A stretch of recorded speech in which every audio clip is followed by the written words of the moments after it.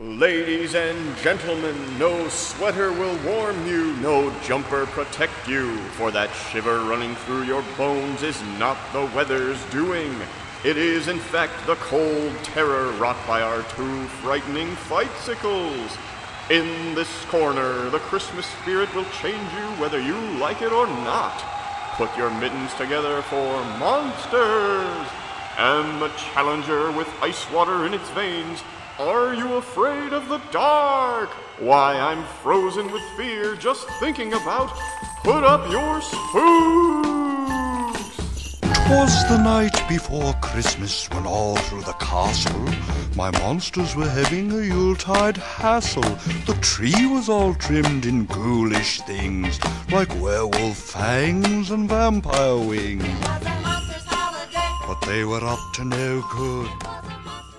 This week's theme, Winter Spirits. cheers. Cheers. I'm drinking the last of my eggnog. I'm drinking the last of my boozy eggnog. It's Christmas time, and much like you with Halloween episodes, boy, there's really no more Christmas episodes for me to utilize. Yeah, as I've been heard saying on other channels, winter horror is a pretty wide theme, and I think if you spread your net wide enough and expand your definition of what counts, Right. we'll get something. And so, in that spirit, I bring you Are You Afraid of the Dark? The Tale of the Frozen Ghost. Now, interesting story. This is the only episode that I actually remember the first time I saw it. And perhaps I should save this for the battle, for putting up my spooks. But we were staying at my aunt's lake cabin for like a weekend, or like a Friday, Saturday, and they had like a main cabin and a little sub house, and the sub house is where we were staying, but the sub house didn't have cable, and it was Saturday night, but the main house did have cable. So of course my sister and I, Saturday night, we had to get into the main house and see our snick, our Saturday night Nick. And the Are You Afraid of the Dark that night was Tale of the Frozen Ghost, and I remember it chilling me to the bone. I mean, going to stay with your aunts, that's It was. that's ripped straight from the episode. Unfortunately, That must they have been weren't actually there. They just let us use the cabin, but same basic principle. So, it's hot in the Midnight Society. Very hot. I was confused. I was like, wait a minute, because I always imagine them in this, Cold forest pine in Canada forest, yeah. somewhere. Even in the summertime, a night out in the forest is probably going to cool down somewhat, but not this night. Well, I had to go and look up what the hottest night on record was. A while back, there was a heat wave that broke like a 100-year record, and it was about 95 degrees at night. Well, that is pretty hot. That's very hot. There you go. So they've redubbed themselves the Heatwave Society with a nod and a wink. But don't worry, because Kristen's got a story guaranteed to give everyone a massive case of the shivers. It's the Tale of the Frozen Ghost. So, Charles Pemberton Schilling III, I didn't bother to go look it up on IMDb, and his babysitter Daphne, played by Clarissa Explains It All, Melissa Joan Hart, are sent to stay with Charles' aunts while his parents are at a wedding. Right off the bat, it becomes clear that Daphne is super sick of Charles' bullshit because he's a spoiled little bratty kid who can't take care of himself and sucks and is awful. So they pull up to this broken down dark house in a limo, which is just the ultimate dick move because their aunts are clearly on hard times. Daphne goes to knock on the door, and there's a rocking chair on the porch, and it's rocking creepily. And so she goes over to it, and it's like, as soon as she approaches, it stops. It freezes in place. There's a lot of really neat Evil Dead sort of touches in this episode. She knocks on the door, and the aunts answer the door, and it turns out they're super nice and wonderful, and they're not creepy at all. But as they're ushering everyone inside, one of them looks around suspiciously before closing the door. The aunts, who are elderly, drag Charles' gigantic trunk up the stairs. And, Daphne's like, I can help you. I'm young and spry. And they're like, no, we want to be good hosts. They do this, like, Laurel and Hardy routine. And one aunt says, I thought we weren't going to talk about that. And the other aunt says, Greta, dear, I only said hosts, not ghosts. wah, wah. And then Charles is like, ghosts? And again, Daphne is super sick of his bullshit as he's like unpacking all his clothes and saying that they're going to get wrinkly. So she goes to draw him a bath, and as soon as she leaves the room, Charles hears an eerie voice that says,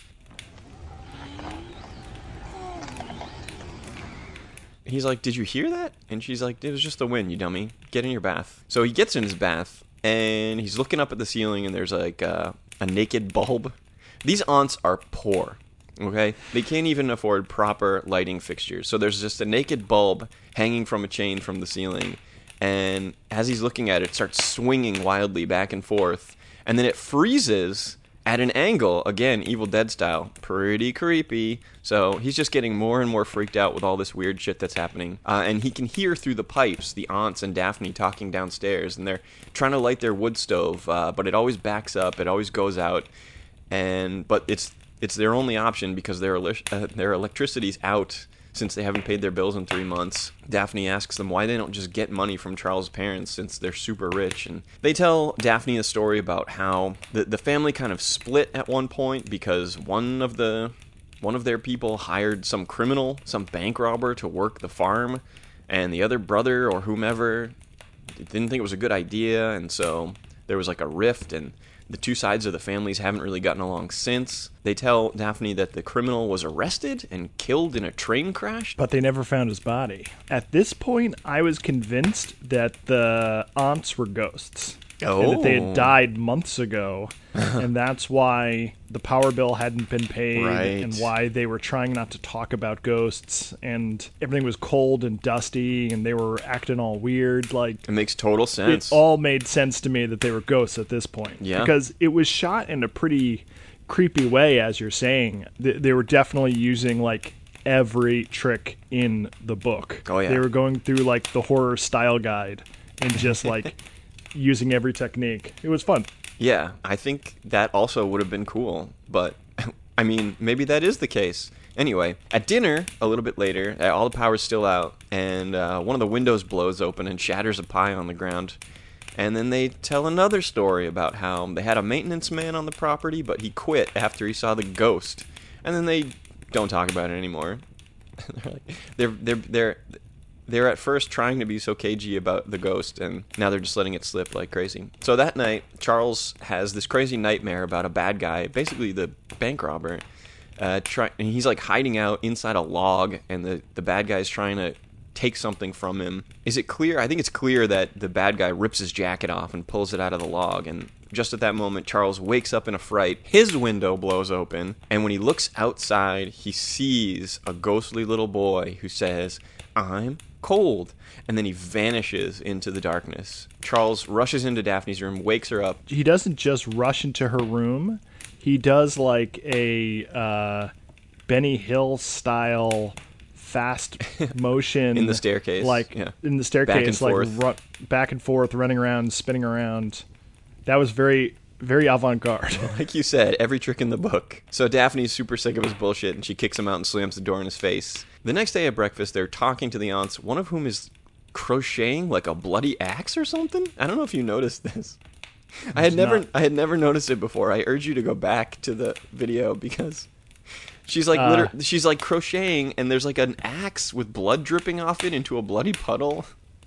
No matter how much you urge me, I will not be going back to this episode. And I did not notice the crocheting because my attention was severely strained by this point. I was kind of bummed out going back to it because it's a very slow build. So slow. A little too much exposition before they get to the main show. So he tells them that he saw the ghost and it talked to him, and one of the aunts is pissed because the ghost never talked to her before.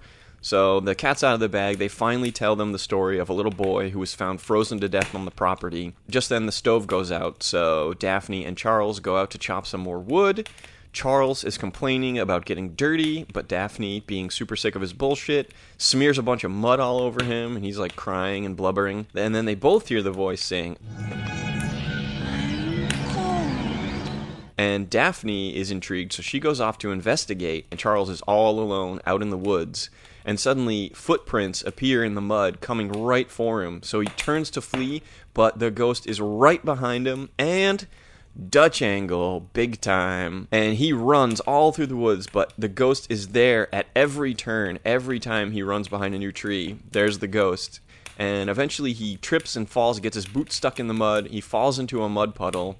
Daphne pulls him out, and they both see the ghost, the little boy ghost, who has kind of herded them to this place.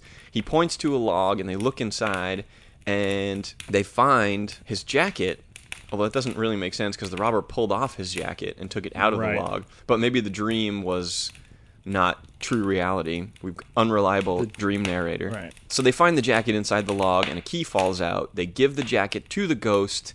He's rosy and warm now, so he vanishes. Back home, they give the key to the aunts, who recognize it as the key to the flue in their wood stove. They unlock the flue, and all these gold coins fall out. And it's the money the bank robber stole, hid in the house. The little boy saw it while he was trying to steal cookies, and the bank robber chased him out into the woods. He hid in the log. The bank robber stole his jacket, and then he froze to death. It's quite tragic. Pretty brutal. Pretty fucking brutal. But at least now, the aunts don't have to worry about money. Maylene? Greta? I have a feeling your money troubles are over.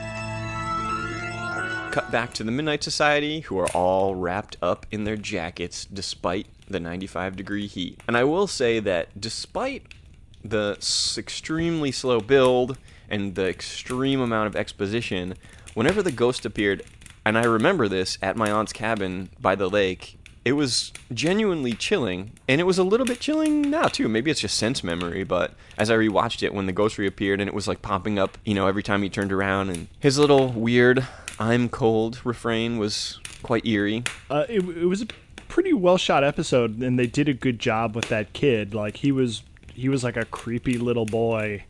They made him real pale, and they like bounced all this light off of his like white pajamas, so he like glowed. Yeah, he was super creepy looking. So they were isolated. They were in the woods. It was at night, but the big climactic sequence with the ghost was during in daylight. The day. Yeah. Well, the initial ghost spook happened at night. You're right about Evil Dead. There was one sequence where like an invisible presence rushes in from the backyard, and it's like knocking stuff over and like lunging up towards the window. I never noticed the Evil Dead influence until this watch through, but it's there. Oh yeah. I realized that in general, the Midnight Society's reaction to anyone who tries to do anything scary or spooky is they're either annoyed or outright hostile. It's like they hate being scared. Yeah, they're terrified. Hate horror. They're a bunch of little anyone scaredy trying pants to scare them.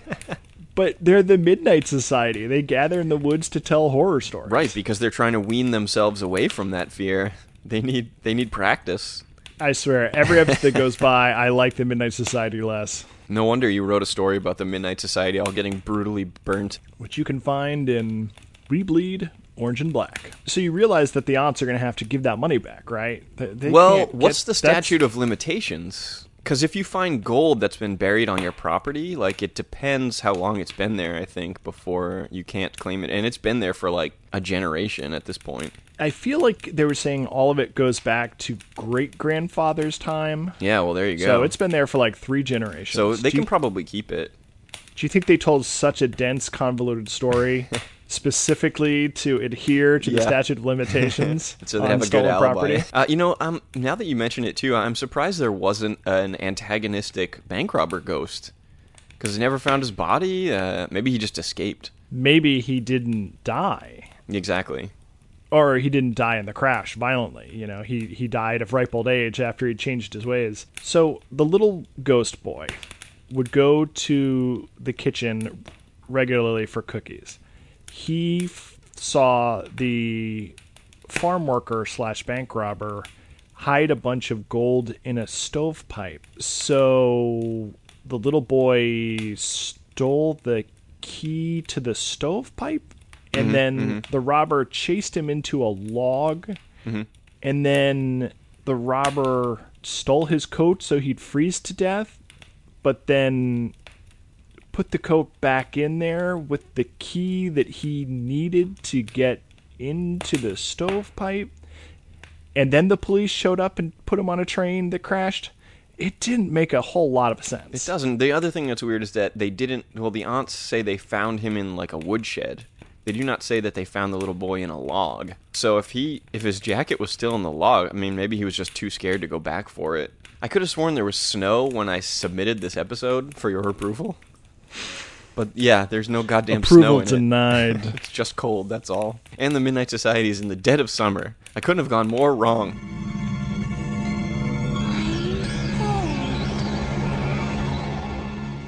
Well, why don't you take us to a more wintry place there, Jeffy Lantern? I mean, Jeffel Bells. So my episode of Monsters was called A New Woman. We open on a festive tune and slow shots of Christmas decorations, and then reveal an old, bedridden man on heavy-duty breathing devices. A quirky doctor in an old-timey waistcoat and ascot is tending to Thomas, the sick man. Thomas's wife, Jessica, a cast-iron bitch in a classic 80s white suit with huge shoulder pads, comes in and starts giving the doctor attitude. Time to shrew, 1 minute, 49 seconds. Doc pulls the mask aside to reveal some really just nasty pustules on Thomas's face, and he says he has a sickness that comes from inside, and it can't be cured unless he wants to get better. Jessica is like, yeah, whatever. She's literally perched over her husband's deathbed with a contract and a pen. So David, the nephew, comes in to see how his poor Uncle Thomas is doing, and all Jessica can think about is getting the contract signed so that she can bulldoze a homeless shelter to make way for new development. David begs her not to. A moral obligation to tear down a homeless shelter so you can build a high-rise? You're talking about putting people on the street at Christmas. Nobody gets a free ride, David. It wonderfully summarizes this extremely pat and cliche plot. So David says that he intends to modify the contract to keep the shelter. Jessica says that when his uncle is dead, she's going to inherit everything, become president of the company that employs David and owns the building where he currently, and she stresses, currently resides. All this shouting wakes up Thomas. They each ask him to take their side, and at first he's like, make buildings, make money. I've lived my life by that principle. But then he admits that, maybe he should have done more good things in his life. When he sleeps, he feels cold, icy hands pulling him down to a dark place, and he doesn't want to be there for eternity. He has a little change of heart, and he asks David to draw up a new contract to save the shelter. And then he turns to his wife, Jessica, and he says, change my will. Let's leave something for David and his family after all. So apparently David had been, cut out of the will until this point. So Jessica is unhappy with this turn of events. And David leaves to go draw up the contract to save the homeless shelter on Christmas. And Jessica says, you know what? You're not in your sound mind. And she begins sort of teasing the power cord to the life support machine. Just then, the weird doctor shows up, catches her in the act.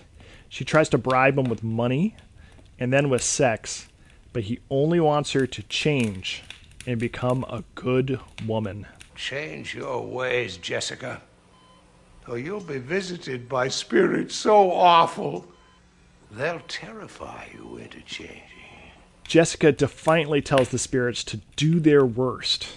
At that very moment, she is blasted with spirit power, and a wave of blue light knocks her to the ground, ripping the plug for the life support machine out in the process. Next, we see the aftermath of the funeral. Jessica is now in a full-length fur coat, symbolizing her success, her victory and inheritance. And she pushes some building plans onto David for the whatever is going up in place of the homeless shelter. And she's like, yeah, I look forward to hearing your notes later. She's walking around, feeling rich, digging her full-length fur coat, loving life, having a very Merry Christmas, when she starts to hear her ex-husband, or her late husband, Thomas's voice. And she slowly wonders if she's going mad. Just then, Thomas puts up his spooks by appearing in the reflection of the table, Goosebumps style. Oh, yeah. But then he just physically barges in from outside, which is great. Does she, like, wave him away or so? Like, she, like, brushes him off the table? She throws her, like, her bourbon or, like, her glass of scotch onto the table to wash away the cheesy and it works. Reflection. But that's not going to work when he just busts in from outside. And now he is next level He's just grody. a walking pustule. He is encrusted with boils and sores and tumors. And, like, his hair is all fallen out, and the whole top of his head is covered in quivering lumps of goo.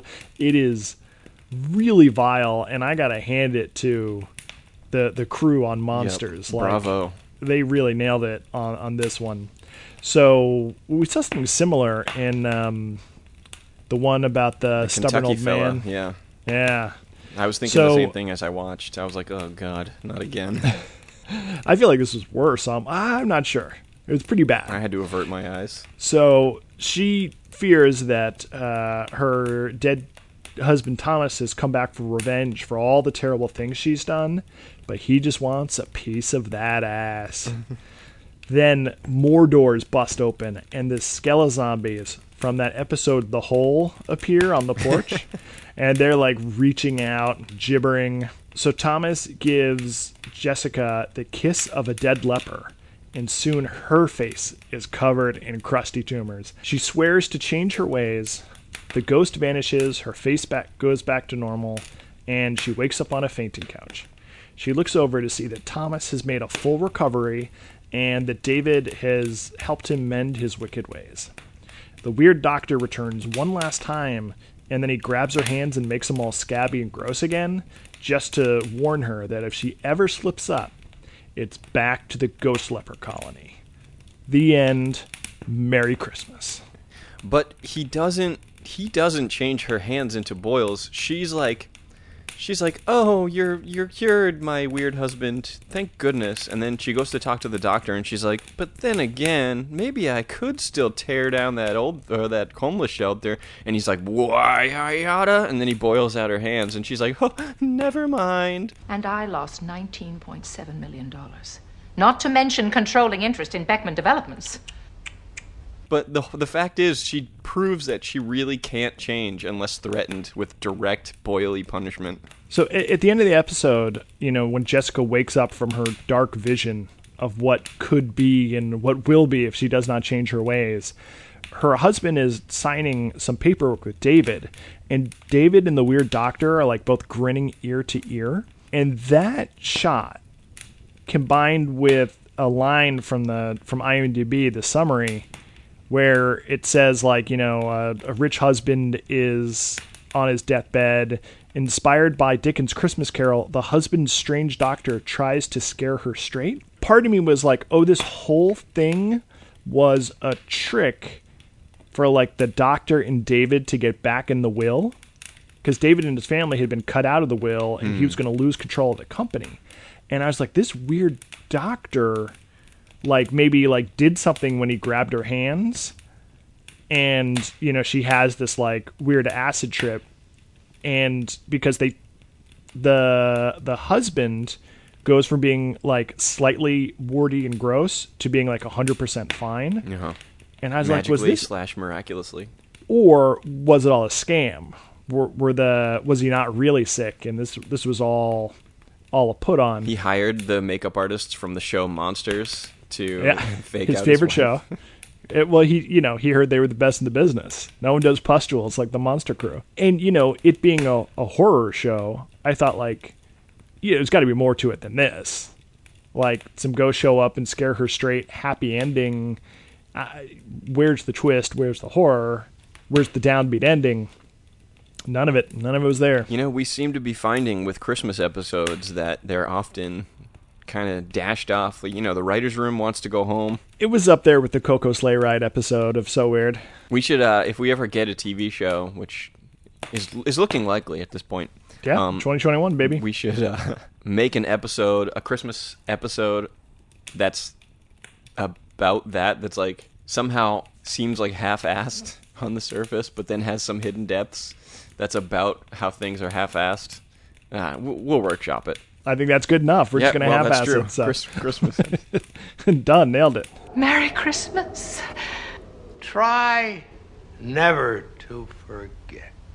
For my episode, I've got A Time to Shrew at Yep. 149. Oh, yeah. I don't think that really applies to your episode. Nope. No kryptonite here. Body count from my episode, 0, sadly. What would you say the body count for yours was? I would say 0. The ghost was already a ghost. He was already dead. Monsters, scare factor, I'd say medium. If we're grading it on the same kind of curve that we do for the kid shows, seeing like that super gross old man Yeah. when he's all covered in tumors and the pus is all gooping down his face. It's more a gross factor, but on that curve, sure. Medium scares. Yeah, I mean, it would be scary. But, scare factor for Are You Afraid of the Dark was, pretty decent. Yeah. They squandered a lot of it with the old lady did. banter. I would say, based on my own experiences, and this being the only one that I ever remember actually watching and being genuinely chilled by it back then, yeah, I would say it has a pretty good scare factor. Gross factor. I mean, for monsters, Yeah, through the roof as usual. 100%, like maxed out gross factor. Yeah. Possibly one of the grossest, if not the grossest episode we've ever done. But it's up there with A Case of the Stubborns. That I feel like that one was more gross because at least we didn't have to see this guy eating anything. You're right. All right, so I'll say this is the second grossest episode we've ever done. What the factor for monsters was low. Well, yeah, we knew. I was a little confused there wasn't any twist to it. Yeah. It was just so straight down the middle, such an obvious Dickens ripoff. Very low what the factor. Tale of the Frozen Ghost, what do you think? It has a little bit of that sweet kids show, What the Factor. I mean, we were scratching our heads trying to figure out what actually happened to who, when, and the coat and the kid and the log and the cabin. Theme of wintry ghosts. I mean, just on ghost count, I feel like I have more spirits. Yeah, you got in the my edge episode. there. You got all those and Skeleghosts, Skelezombies. had the Skeleghosts. But your ghost was constantly complaining of being cold. It was. And that's got to count for It's something. my only leg up in this war. He was a cold ghost. Frozen, if some might say. If the tales are true. Okay, totally 80s. In Monsters, Ooh, yeah. we've got, You got the, that outfit. the gold-digging shrew wife and the shoulder pads. I felt Mm-hmm. very good about that. And even like a cartoony villain trying to demolish a homeless shelter on Christmas to put up a high-rise, that felt very solidly 80s to me as well. Yeah, for sure. How about you? What's your hella 90s? The only 90s factor I have is Melissa Joan Hart. That's all I got going for me. Not insignificant. So for Monsters, I think the lesson learned is that if you're rich and powerful, the spirit world will intervene and force you to go to heaven after your long life of luxury. And for Are You Afraid of the Dark, I feel that the lesson learned is don't be so worried about your jacket getting wrinkly and dirty, because some little frozen boys don't even have jackets. Very well then. In this bout, the trunks, what do you win in boxing? I think the trunks go to, I take off my trunks and give them. You win the trunks, right? You beat the other man unconscious and take Yeah, you his take trunks. his trunks. The trunks go to Monsters. And your episode had a Christmas tree also, so kind of It the had automatic Christmas winner. music, Christmas decor. Yeah, for this Christmas episode of Put Up Your Spooks. So we've talked about the ghosts of Christmas, past, present, and future in some of our other episodes and our other shows, talking about our favorite ones, trying to figure out whether or not they were actually ghosts that just occupy an office that perform these tasks in Charles Dickens's A Christmas Carol. Mm-hmm. There's 2 points I wanted to bring up that I thought were pretty interesting. One is that the ghost of Christmas Present lifts his robe to reveal two dirty children that are like all emaciated and like animalistic. Want and greed, are they the two? Their names are Ignorance and Want. Ignorance and Want. Most of all, beware this boy. Beware them both, and all of their degree. But most of all, beware this boy, for on his brow I see that written which is doom, unless the writing be erased. And that's something that often gets left out when we talk about the ghosts of A Christmas Carol, or, you know, we forget what's going on. Like, we kind of remember Jacob Marley as sort of a side ghost, but we forget, like, those terrifying, ghoulish ghost children that represent mankind's depravity and inequality. And foolishness. Yeah, I don't know if those were real. I mean, they may have just been specters that the ghost of Christmas Present conjures. I think they are under the robes of the ghost of Christmas Present, who he's got a wreath on his head. He's got like horns of plenty. He's got like big feasts attend him wherever he goes. He's all gregarious. But beneath it all, because he represents Christmas that's going on right now today, and he shows you all the parties and all the people that are partying. And if you peel back the curtain, you see that there are people who have not. There are people who are starving. Also people who are shitty and stupid. And people who are shitty and stupid. And I think that's sort of a really, you know, poignant message when you talk about Christmas and society and things like that. But also, even in the text itself, he's been basically taking Scrooge to parties, and like Scrooge is actually like having a good time and like seeing his relatives and like shouting answers along to these trivia games, and you know, he wants to stay and he's getting into the Christmas spirit. And right before he leaves him, the ghost of Christmas Present shows him these two horrible urchins and is like, this is what is also going on in the shadows of these parties. And Scrooge at this point has softened up, and he's like, well, can't there be anything done to help these kids? And then the ghost of Christmas Present throws Scrooge's words from before back in his face, and he's like, aren't there workhouses? You know, aren't there prisons to put these people in? And then he steps out, and then the spectral form of the ghost of Christmas Future steps in. It's like a real gut punch. Try never to forget.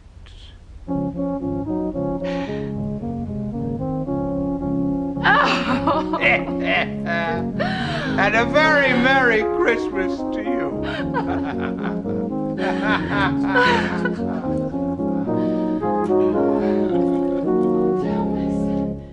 So, Ryan, we've reached the end of 2020, and I think it's time we should put it to the old ratings test. Shoot. Body count, let's pass. Scare factor, high. Scare factor, high. 100%. Gross factor, pretty high. What the factor, through the roof. Extraordinarily high. Vink factor, pretty high. A lot of scientists and weird shit going on, and a lot of crazy old men ranting in public. A lot of crazy old men ranting and pretending to have specialties that they clearly don't have. Okay, theme of 2020, spot on. I'd say. Yeah, I couldn't really ask for more. Lesson learned. Rerun for your life.